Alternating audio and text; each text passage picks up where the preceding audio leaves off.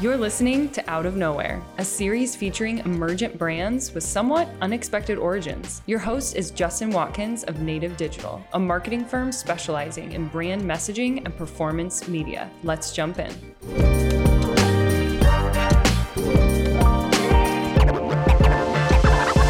When I started Cruz Foam, it was definitely around this now very obvious. I would say then it was fairly obvious, but a little bit more mainstream is obviously the plastic waste that we have, just not only in our oceans, but just entering all of our ecosystems globally at an increasingly mass scale. And I think that's where it kind of bore out as a love of the ocean and kind of just disheartenment seeing just enormous amount of plastic floating around. And I learned how to surf and kind of really dove into it when I went to college. I'd always been around the ocean, but really surfing really took hold when I was down in Santa Barbara. And it's not only the waste, but they have all the oil rigs off the shore, and you're kind of just seeing this. You're just like, I don't know, I don't know, man. It just doesn't feel quite right. And that's where I think my trajectory in life changed, because I was going into school as a chemical engineer, and I kind of ironically was looking at the oil industry as a career path, and a couple big life changes happened during college, and I shifted pretty heavily, and it's something I really haven't looked back on. But originally I would say a problem, but what's funny is I look at it now and I look at the position of where we've been, lucky and I would say strategic, really developed this technology that seems to be resonating on a scale and at a rate that's kind of surprising given all the macro barriers for, I would say, adoption and kind of like transitioning supply chains. And for us, I think it's that opportunity now that seems really enormous, but on a scale of impact that no way did I originally think was what I was getting into. It kind of started, let's make some surfboards. That's a terrible material. And now the companies that we're chatting with it's something I would have never imagined would be happening. And I think it just really is telling of where I think the global kind of materials in general and just how we're thinking about them and developing them, not only for products, for packaging, is really shifting heavily. So it's an exciting time. That's cool. So it sounds like the idea started on a surfboard, maybe, or around a surfboard, but what was the evolution? What was that journey like from like, hey, I think I got an idea to today? Because it sounds like you went through a couple iterations and realizations of what it originally was to what it is today. 100%. You look at the original idea and it was, hey, we see this problem. It's mainly kind of around plastics and in general. We weren't really thinking necessarily packaging at the moment. It was kind of like, how do we just rethink the materials we use, where we source them from, what we can make with them. And originally, the idea came from surfboards. We're riding around on essentially one of the worst pieces of trash and materials that you can think of. It's a higher end use case. It's better than single use materials, but at its core, it's just still kind of really nasty materials. You have plastic foam, you have the resin, and it's definitely improving. But the one thing we saw just having no solution was the foam core. And it was interesting because at the time we were working with this material, and we still are, called chitin, this biopolymer, second most abundant on the planet, largely available from waste. And it exhibits really interesting properties, not only in kind of how it exists in crab shells and lobster shells, but the way it polymerizes, it allows to create really interesting substitutes for plastics. And I originally got introduced to it through my school when I was up at University of Washington. I met Marco Rolandi, my co-founder, and he was looking at it for high-end research around thin films, really far out there, Army-funded stuff. And what we kind of really connected on was surfing, but this idea of no one was really heavily looking at plastic alternatives for foams. And that's where surfboards was kind of just like, well, hell, if we can make a foam that was performance-wise matching surfboards and these types of material sets like that, it would just be something that hadn't been achieved before, and it would allow us to have a platform, I think, that we didn't realize at the time would go way beyond surfboards. And that's really where that transition started to happen, is because we're like, great, we got this early kind of technology, we developed it in the lab, it's cool, it's about this big, and we're taking it around to surfers here in Santa Cruz, and they're like, well, that's fun. And we're like, well, this is really kind of amazing. And you get people that get it, but most of them are kind of like, yeah, okay, cool little experiment. And, you go through the early stages of really trying to understand not only where the technology needs to develop, but how that maps to business. And, I didn't go to school for business. I learned all of this on the fly. So it's one of those things where you just surround yourself with good advisors, good people in the network. And, lo and behold, somehow choosing Santa Cruz for surf and developing it here had benefits we never would have imagined. There was certain seeding of early stage entrepreneurial kind of incubators, accelerators. We met, a gentleman, his name's Toby Corey. He's now my COO. He has an incredible past, but just his experience at that stage was critical because we went through an exercise to really kind of understand what we were trying to do, both aligning the technology and the business, but ultimately what our vision and mission was for starting this company. And we really boiled it down. It was, as I kind of went through at the beginning, like, how are we going to change this trajectory that we're on with just these materials, and especially in the single use space? And that's when we understood, well, it's more about addressing that on a more holistic scale around understanding supply chains and where those entry points are for, they say nice to have, must have, and so on. And it was, surfboards was barely nice to have. And you kind of really understood the transition point, and the real inflection that was happening across the industry was clearly in packaging. And we went through the National Science Foundation, has a program called the I-Core. And I traveled to Australia to do a bunch of customer discovery, going to random, at the time, seemingly packaging conferences, and just being kind of the fly on the wall, but understanding that the opportunity was growing, growing, growing. And a lot with startups, I mean, half of it's luck with timing. And had we had this realization, I would say 6 months later, we probably wouldn't have survived. It was definitely that time period of realization that I think we got lucky, but has turned out to be extremely strategic for, I think, where we're headed this year. So it's going to be just, I think, the beginning, but that's why it's something special, I think, is happening. That's cool. The thing I love about your story is sort of the relatability and like purity of the idea. Is it's a couple guys interested in this, at school, but then you're out on the surfboard and you're like, it'd be rad is if we took that material and put it in this thing that we love. And 100%. then somebody in the industry is like, you can sell this many surfboards, you can sell this much, here. And you're like, oh, that's not as cool though. But that's cool, right? The impact is cool. And then exactly. Yeah. I mean, what for us, it was funny. We used to joke about having board meetings out in the water, and it was early days. But to your point, it's one of those things where you kind of have this realization over time. The idea is the idea to see kind of the inspiration, but it's not really, the broader vision of what you're trying to achieve for, what you're going to dedicate your life to. As much as I love surfboards, and I still, probably can't go into too much detail yet, but there's, ironically, things are very circular, and we're now very much seriously looking at surfboards again. But it's funny because through the early days, you kind of, you grow not only, I think, as a company and learning how to be a business person, if I even would call myself that, but more understanding how to, I guess, simply say run a company.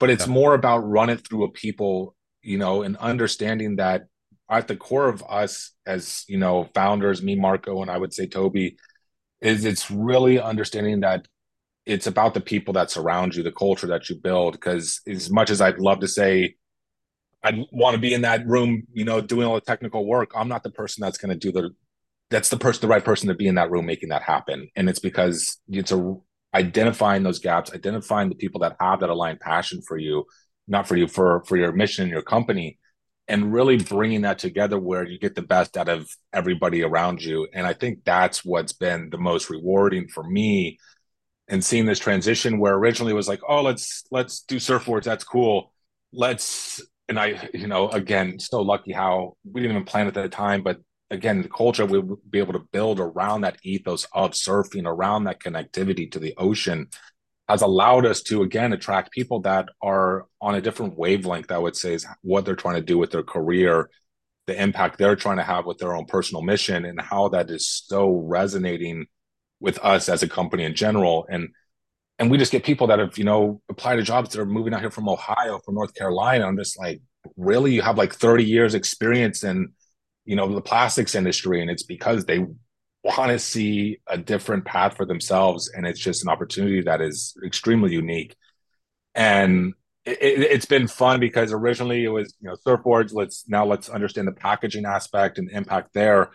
And now it's really become this, again, you always kind of evolve in how you storytell and kind of how you see the company positioned, especially when you're looking at global, impact and influence. But for me, it's like there's so much energy going into supply chains right now of how we really work within the systems of nature. And for me, that's what's been so lacking when you look. It's simply put, it's like the end of life disposal is a great thing. It's so siloed. I think you have to look at, and I'll go into, I'm sure we'll talk about the manufacturing of the importance of that, the importance of where you source these materials. But a great example of just how broken and short-sighted it has been for so long. You have materials where, hey, people don't even know if they're getting recycled. Basically, is this styrofoam I'm putting in here? Is this plastic cup? Is this bin? Is it compostable? Where's it going? You really look at some of these numbers, and for some of these materials, it's not even can it be recycled. It's not even can it be collected. It's literally there is no infrastructure in which to do so. Basically, styrofoam, I think there's 70. I think the report I looked at, and I don't have it right in front of me, but relatively speaking, there's around 100 or so major material recovery facilities, MRFs. None of them take styrofoam. None of them. So it's like, how could you even build a system in which this is going to work if you don't, regardless of where you source it from, regardless of manufacturer, it's like literally you are broken in the one thing that is like supposed to work simply, and it doesn't. And it's like, that's where for us, when we looked at this, we're like, man, we can build materials, we can try to fit them in recycling. And of course we are. I mean, of course we are, because that's the system which is in place. But it's really understanding what's that middle ground of manufacturing? What's that beginning of life of sourcing? How can we tackle this at the beginning to not, I would say, honestly, have to rely on such broken infrastructure and systems, not to transcend them. I mean, still work within them, but have a viewpoint where it's like, well, that's clearly not working. How do we reapproach this from the beginning instead of trying to play catch up at the end? It's just not working. And that's where I think it's really fun. When you say it like that, terrifying, but fun. Yeah. But the way you say it, it's almost, for anybody who hasn't given it serious thought before, you're like, oh yeah, how have we not thought through that before? But like out of sight, out of mind, has persisted for a long time, and their externalities around the stuff that we create are just not considered. It was like, how much does it cost and what value does it do to me, into discussion. And the part that was missing out of the cost standpoint was, it's not just what it costs to produce. And because, hey, not my job. And so now we've got ourselves into one hell of a mess. And then the younger generations are looking at us like, what are you guys going to do about this? Yeah, it's kind of a joke a little bit. Like, to your point, it's kind of been this shell game to a degree where it's like, hey, this is working. We're building more stuff around it. And it's always been a kind of a losing chess match. There was no catching up. And I think people are very quickly understanding that, the only benefit of, at least, maybe I shouldn't say the only, there's a lot of downside clearly to COVID and the shift of just, I would say, general human behavior, was the spotlight that we all were very quickly realizing around supply chains, e-commerce. The amount of stuff we got to our front door just completely shifted than we would have ever gotten before.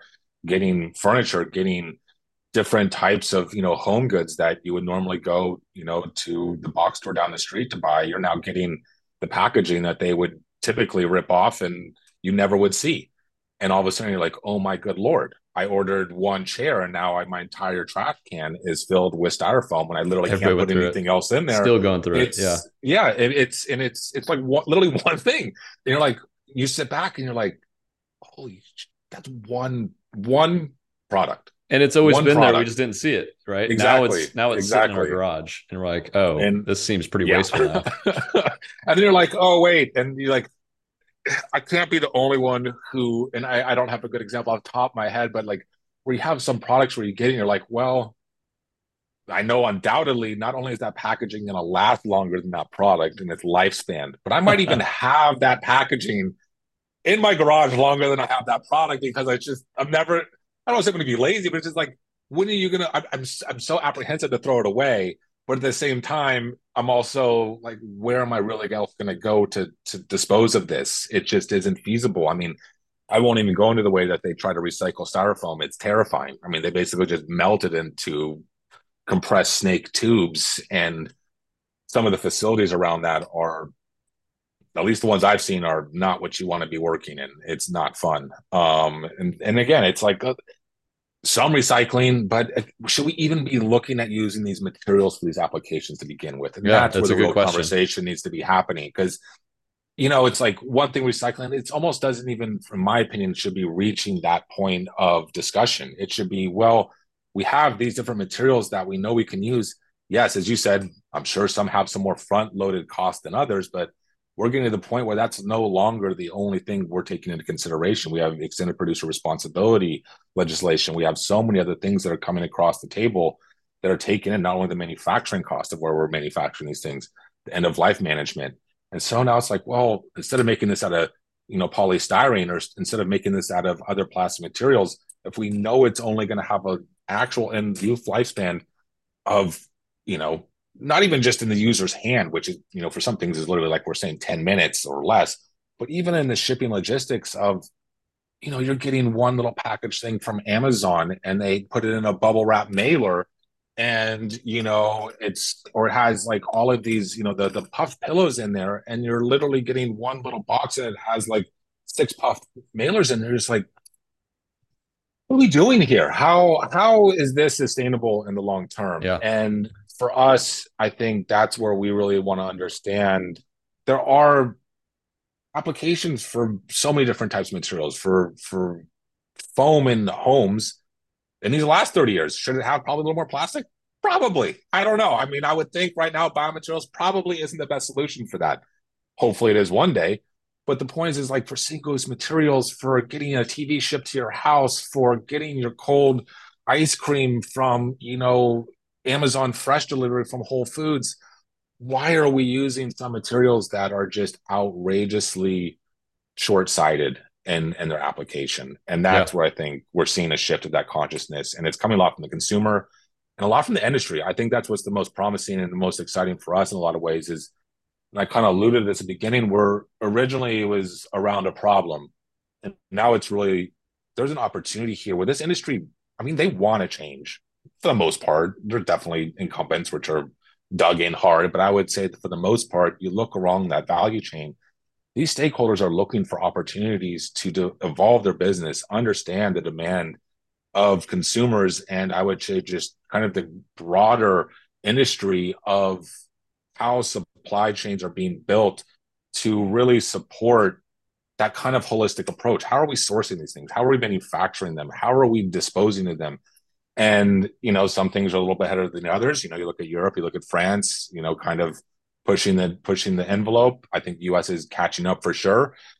But that's where it's has to look at so much more than what's my one little town that I'm in, or what's the one MRF that's down the street. It's not that that's not important, but it's so fractured and so broken right now. It is so difficult for new technologies to understand where the industry is going, how we develop something when it's like, oh, this is going to be implemented in 10 years. And we're like, in 10 years? I mean, we'll plan the best we can. Like what legislation and what kind of, it's just a little bit it's not feasible in so many ways how they're trying to implement some of these strategies. And that's where we want to be a voice. And that's where I think it's really important to have that relationship, not only how is this getting collected and disposed, but really understanding the broader supply chains that are influencing these shifts. So talk to me a little bit about the product itself, the sourcing, the manufacturing, and some of its early applications. Yeah. So when we look at the product itself, Cruz Foam, I think what's really unique is we're really trying to approach this on a fundamental level of what are the materials that we can source that have not only clearly unique properties and what we can achieve in the different products that we can create looking at foams, but other types of materials as well, be it injection molded plastics, be it other adhesives, be it coatings, but really understanding at the material level, what do these certain materials do well? Knowing that, how can we essentially harness these in areas where we see it produced through waste, through areas of basically non-virgin materials. We look at, all renewable, everything we use right now is bio-based. And it's understanding that there's so much lost, I would say, in not just industrial processes in general, where we capture those waste streams, but really just lost in understanding the opportunities when we look at what nature has been able to develop over such a long period of time. And like I said, chitin is a great example because it has this really interesting hierarchical type of polymerization that's unique, and it just creates extremely strong structures. And it's, we don't need a lot of it. And that's kind of the beauty. We were able to use other material sets that we, again, are naturally sourced a lot from waste. And by combining these at different compositions and really kind of creating that tunability, we have a platform which we're able to really create these compositions where we take raw material, powder, flake, literally ground up shrimp, and we put it through a process called extrusion, and we get different pellets, basically bio pellets. And different ones have different material properties and how we end up processing them. And right now, clearly the focus is on foam. And what we're able to do is create through existing infrastructure around manufacturing of existing, petroleum-based plastics using the exact same type of extrusion equipment, create foam of these biomaterials that are in the formats of the current plastic foam manufacturing you see today. You'll look at a rolled sheet, you look at a large plank, and it's doing it in a way where we create a final foam product right now that's clearly looking at the packaging industry, maybe other things that we'll announce shortly as well, but it's really providing a product in which the industry understands how to use. It has a similar cost structure. We're already very, very cost competitive, and I would say at parity with some of these applications we're looking at. And it's doing it in a way where they don't have to break down everything that they've built for the last, almost 100 years, it seems like at this point. And it's that understanding of that transition and being that real catalyst of change is going to require that. You're not going to be able to go in and basically say, hey, 100-pound gorilla, you got to tear down your $10 billion facility over there and build something completely up because we said you had to, because this thing works. It's never going to work, and it's definitely not going to happen quick enough for what we needed to happen. And it's really that realization from us at the beginning was, let's take these materials, let's create a fantastic, products that is really unique, both in its properties, what it can achieve, but do it in a way where it scales quickly at cost and is able to be adopted and used in a way where they can convert these different foam materials into final products with the existing kind of, industry knowledge of how that's done today. Be it like we're saying, a block and brace for a TV, be it a cold chain solution for, pharmaceutical goods, be it, substitute for bubble wrap. And really it's understanding it's not just about our foam necessarily. I mean, that's really the magic sauce in a lot of ways, which enables these unique products, but it's really, again, taking this holistic approach of how do we take this technology and really combine it with what's working, what's not working, and really enhance the capabilities of sustainable packaging materials in supply chains that we just haven't seen the capabilities before, because there hasn't been a sustainable foam, in all honesty, that's really been this versatile. It's been, starch peanuts, which I think have a great range of, applications, but again, it's limited. And for that, we saw this enormous demand of really creating a foundational platform around biomaterials where we produce with existing machinery, we convert with existing machinery, and at the end of the day, we really have an end of life that's tunable. We can be curbside recyclable, we can be composted. We're I wouldn't say throw it in the ocean, but it ain't going to cause any harm. I mean, there's definitely better ways to get rid of it. And it's really understanding that it's the terrible reality that most of these materials, as much as we want to try to capture them, recycle them, reuse them, human nature and just, I would say, the enormity of the supply chains around packaging, the chaos, the entropy that is created through how these things are distributed, man-made systems are going to have such a difficult time, and I would say nearly impossible to ever control it at a scale that's going to be effective. And that comes back to the beginning. How do we take that realization, that reality, create products, knowing what that end of life likely is going to be, and have it be in harmony with nature, have it work within these systems where it's not causing harm. And it's not always easy, but innovation is usually not the easy route. And I think that's where we see people that are gravitating towards Cruz Foam from all angles. And I think it's just really a testament to the need and the overall, I would say, just consciousness around humanity for people wanting to see things done differently in a lot of different ways. And this is a good example of that. That's awesome. You guys are hitting a lot of factors. Quick tangent on starched peanuts. Yeah. I helped my son with a egg drop competition. He's in 5th grade. And nice. So we had starched peanuts. And so we made something out of that. Don't get egg on starched peanuts. Not pretty. Yeah. I mean, and that's the thing is like I starch and its overall applications. I mean, we use starch for a number of our formulas. I mean, it's a great material and how it can be processed. Alone, it just is limited, and it's good how limited it is. Where you basically you're saying you get egg on it, you get it wet, it's gone like that. Then again, you can imagine where that doesn't work very well on a lot of things, and so that's where how do we find application? Yep, exactly. And and that's where it's really exciting because you look at I think just overall this space is, as I said, the timing. Like we really made our switch, I would say, from surfboards into this around late 2018.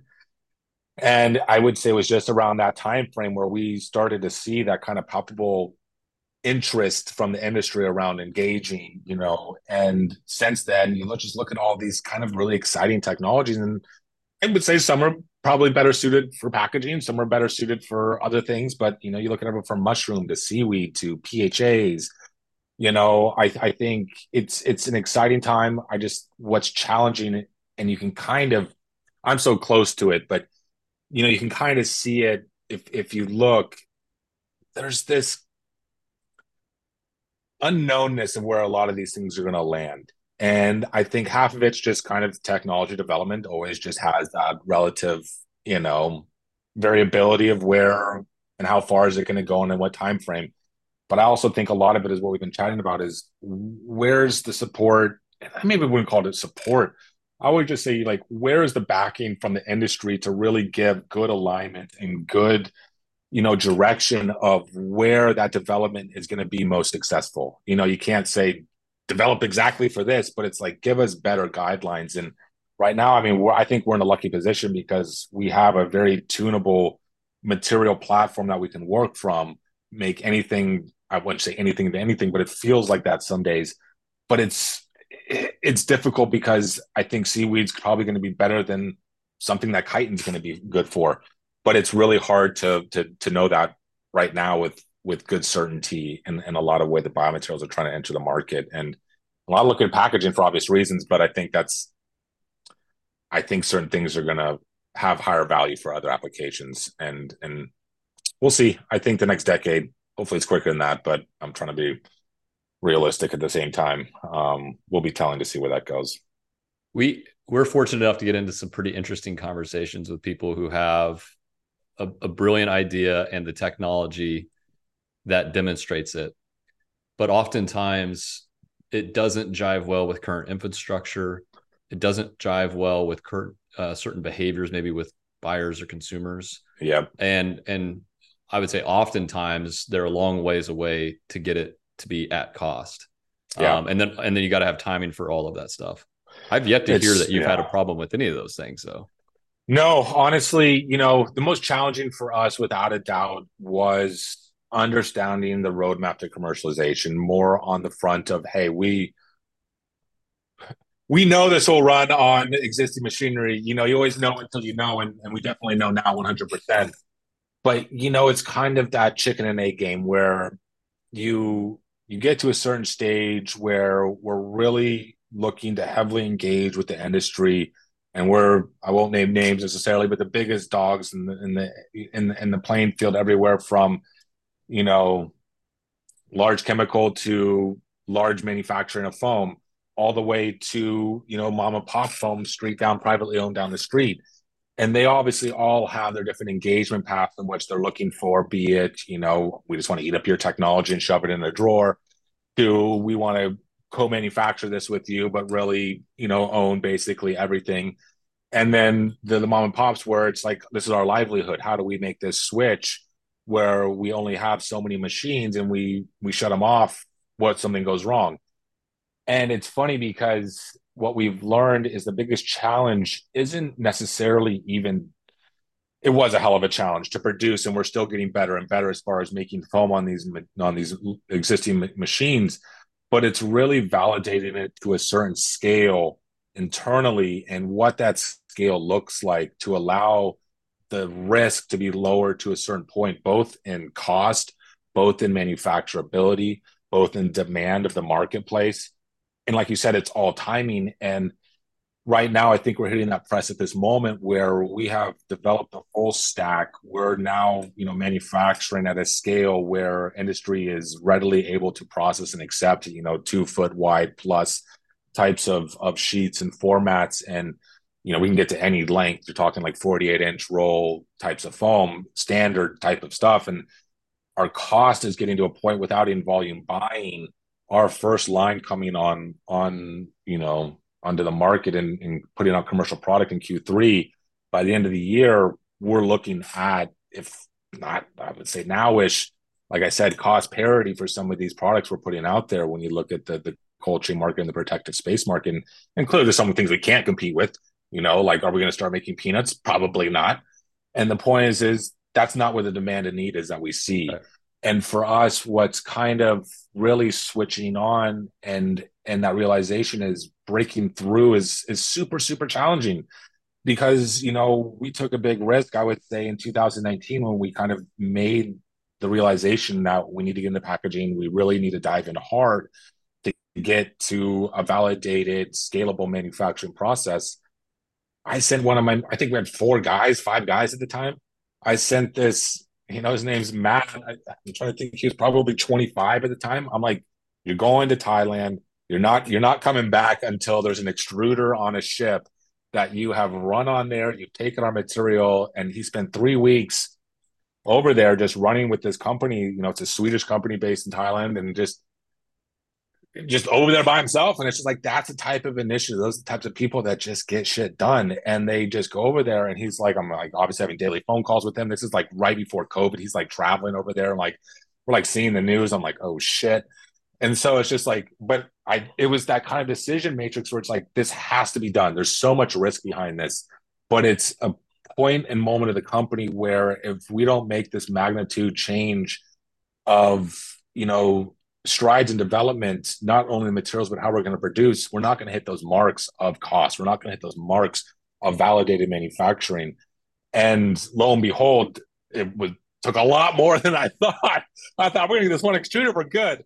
It definitely took more than that, but that's kind of the realization. And we're really reaching that point now where we're having conversations with large, you know, producers around what that staging looks like as we come into the commercial market this year and into next year. And I mean, it's always been, how do we make this adoptable on a global scale? And it's understanding it has to run with these machines that are in Japan. It has to run with these machines that are not in America. It has to run with these machines that are in Europe. And it's like, how do we develop that platform where we can look at licensing? We can look at really all the different models for people to get this into their business in a way that works for the cost, in a way that works for the performance of the products they're trying to make.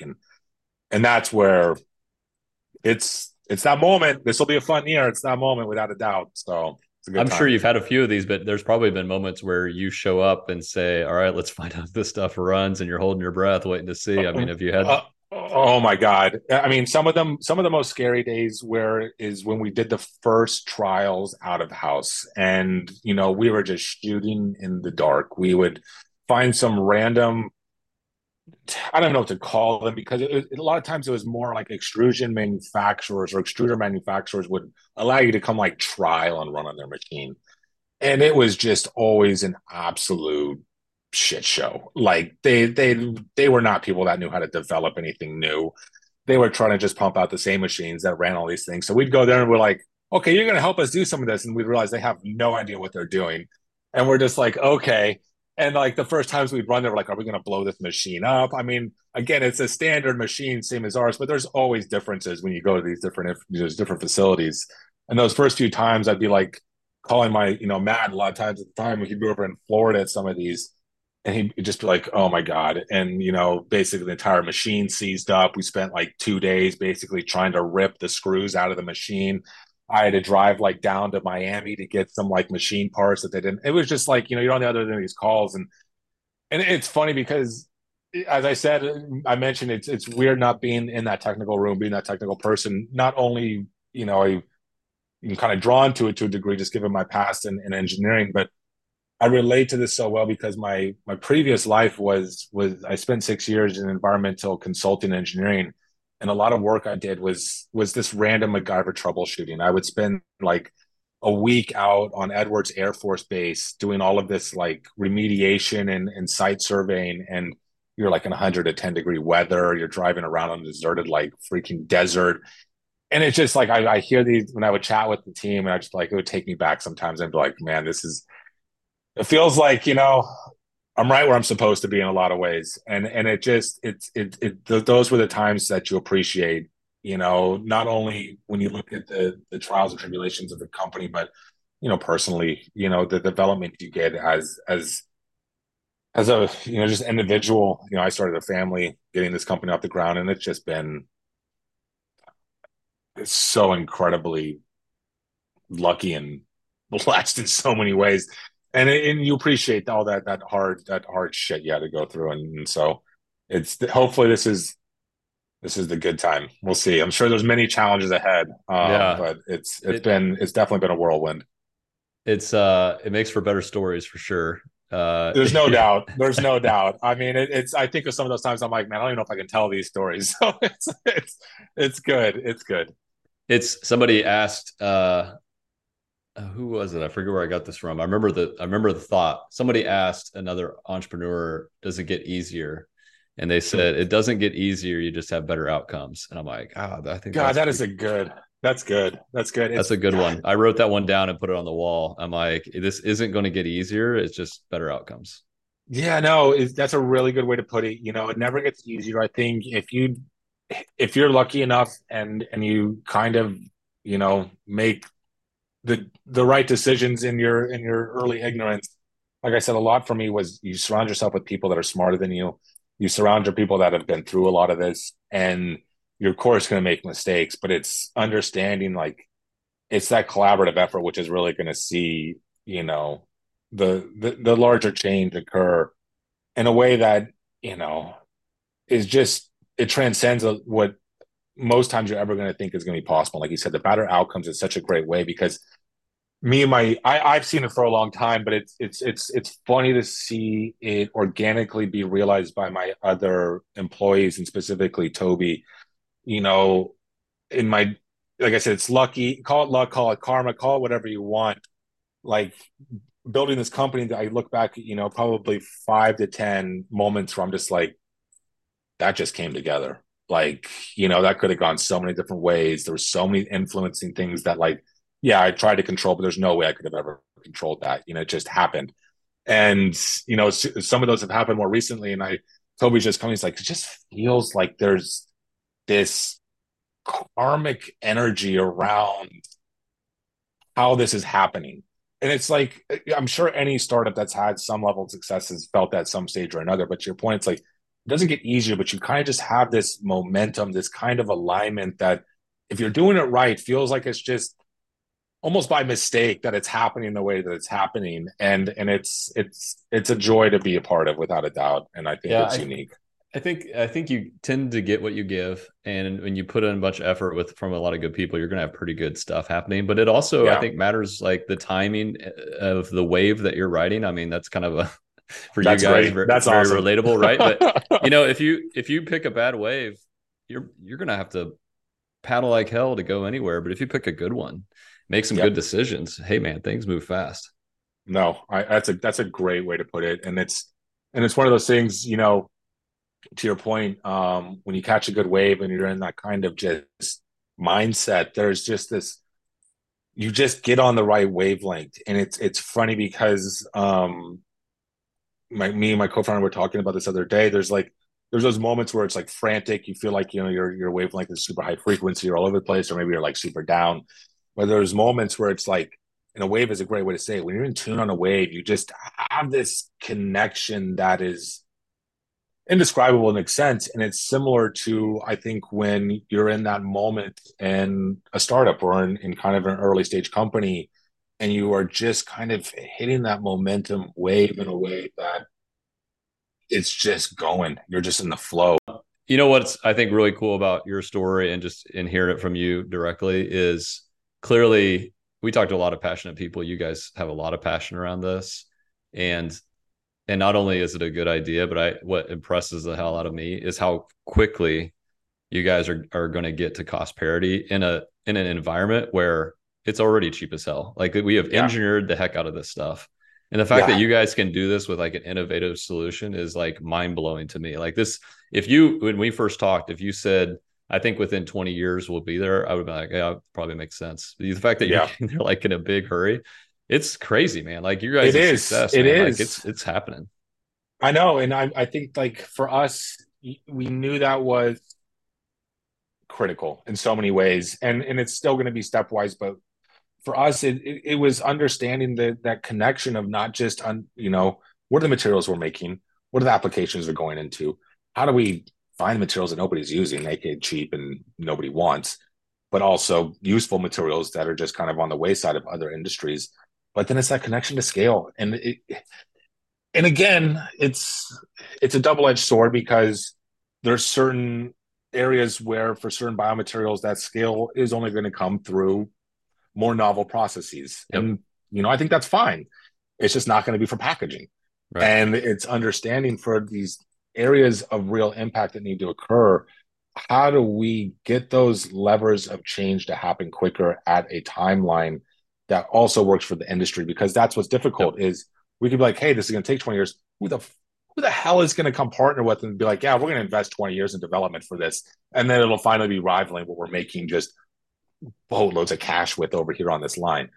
And, what we realized is it is honestly being able to foam some of these biomaterials, which have simply never been foamed before, and get material out, which is able to not, like I said, perform, but it's really able to be produced at a scale. And that's what's critical, because you look at how they convert these products, how they take these large sheets, they take these large planks.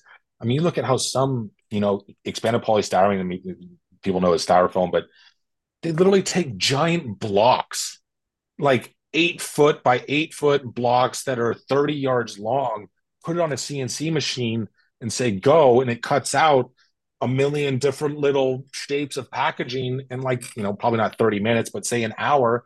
And all of a sudden you have a million pieces of packaging. It's like, until you start understanding the scale of where these things and how they're being produced, the need to mimic and replicate that is paramount. And it starts not just from the producing, but how are we sourcing regionally to where these things are being produced? How do we make sure we're producing them where they're being packaged and distributed? It's so interconnected. And I think biomaterials in general have had challenges, not only the producing, but in the global sourcing, in a way where it's like, hey, maybe we're only using one material. Maybe we're just using seaweed. Maybe we're just using PHAs. Maybe we're just using, starch is pretty ubiquitous, but again, it has limits. And the point is like understanding, if we're going to make this in Japan, if we're going to make this in Europe, if we're going to make this in Latin America, even if we're going to make this in the United States, we damn well be able to get our materials as close as we can, not only to reduce cost, but impact, but then have the infrastructure manufacturing around that same place. And I think with what we've been able to do, sourcing not only chitin, but other materials, is develop that supply chain at a very early stage. Definitely working here in the US, but I mean, I just spent time in Paris for 3 weeks chatting with some very interested parties over there. And like, why we can do that is because we are literally now getting connected to their suppliers, because their suppliers are being told by these, I won't say who yet, but insanely high luxury wealthy brands telling their suppliers, we have to get away from plastic foams. And these are suppliers they've worked with for decades. They don't want to move away. They have strong relationships. And now they can go to these suppliers and say, we don't have to stop using you. There is technology that can be taken into your facilities. Yes, with some infrastructure, small, novel, adaptations to make sure we can run that material. But you don't have to change your equipment. You don't have to shut everything down. And that's what's really breaking, I think, this misconception around what biomaterials can be on the global scale. And that's cool. It's really happening quickly. And I think it's more about how fast can we get this into these industries that need this change. Absolutely 20 years ago, in all honesty. It's cool how it's cool how in that example, it's consumers putting pressure on luxury brands who put pressure down the chain to groups that probably, they're trying to produce the best product they can and protect their margins, more than anything. Without a doubt. So cool. and I mean, like, as you should. And, I think what's not, I should say not fair, because I think they probably could have changed or put more effort into changing, but it is also something to be considered. A lot of these goods, be it high-end luxury, be it appliances, TVs, there is a ton of energy, a ton of carbon, a ton of, basically impact that's embedded inside those goods. And if they're damaged in transit, obviously that's all lost. And so clearly the packaging needs to perform. And I think that's to what we've been chatting about, especially in the foam space. I think, injection molded plastics, we have some cups, we have some cutlery. Could they be done better? Probably, but there's solutions. There's absolutely nothing out there that we've seen until, I would say us, that has been able to serve these types of needs for these types of products to protect them in a way while trying to be green. And it just hasn't been an option. Definitely not at cost parity. And I think that's where you look at those needs, and it's really understanding that value chain is so critical. And for us, it's like, okay, great, this is going to work for the end of life, this is going to work for the consumer.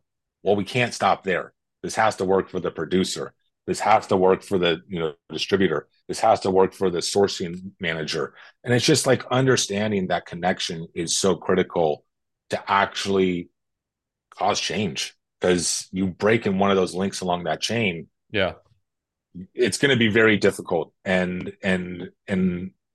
it's happening. So it's going to be telling. Well, I have to tell you, I mentioned to somebody today that you and I were chatting, and a person who I would probably assume is not passionate about foam was very excited that we were going to feature Cruz Foam. So for anybody else who interest is piqued, what's a good place for them to follow your guys' progress and your story?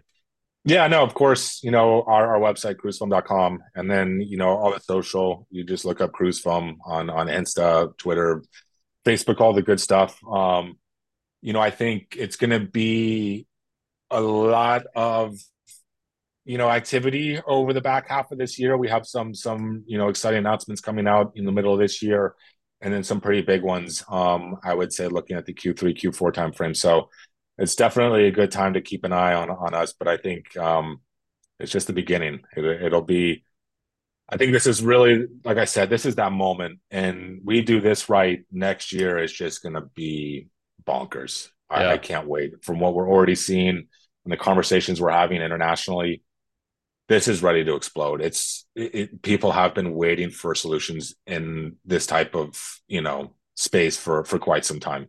It'll be good.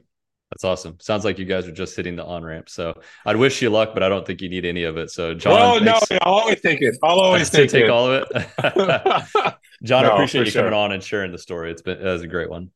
No, I really appreciate it, Justin. Thank you. Thanks for having me. Hey everyone, we've learned a lot from this podcast series, and we put the good stuff in a handful of PDF frameworks. It's topics like messaging, channel strategy, and market fit. You can grab them at nativedigital.com/resources.